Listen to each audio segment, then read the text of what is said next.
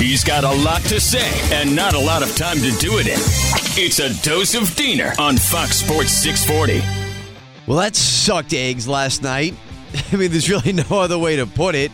Wow. Let's recap and then let's put some things into perspective. I feel like that is my specialty these days, is to avoid the knee-jerk reaction and help you avoid the knee-jerk reaction and to put things into perspective. So let's make that today's goal, okay? Now, first off, yes, one of the worst games we've ever seen. And please, let me highlight that for you. One of the worst games we have ever seen from the Miami Heat and their loss to the Boston Celtics last night. They had 1 point. A point, okay? 8 minutes into the game. And I'm watching this with my son, actually. And last night wasn't so great because I had to explain to him, son, I have been watching basketball my entire life. And I have never seen anything this bad before. And I really, that hit me as I'm watching that game, that this is the worst thing I've ever seen when it comes to Miami Heat basketball.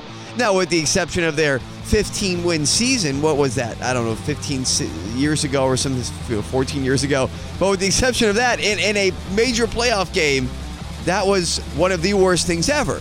So, again, no knee-jerk reactions here. Let's put this into perspective. Now, also going to the Panthers. Let me just say real quick, and we'll put them to bed. Great season, a regular season to remember, okay?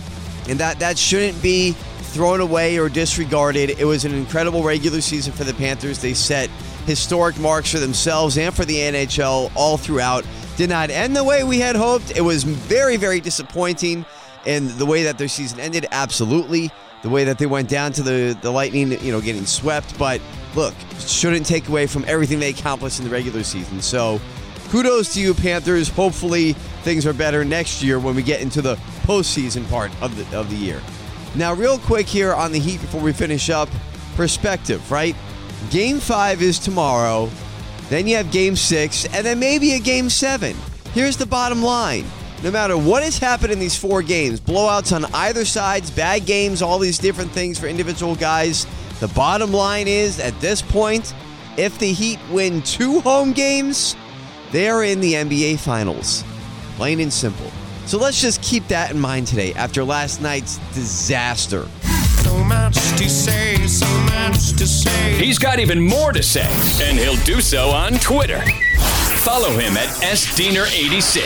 It's a dose of Diener every weekday on Fox Sports 640.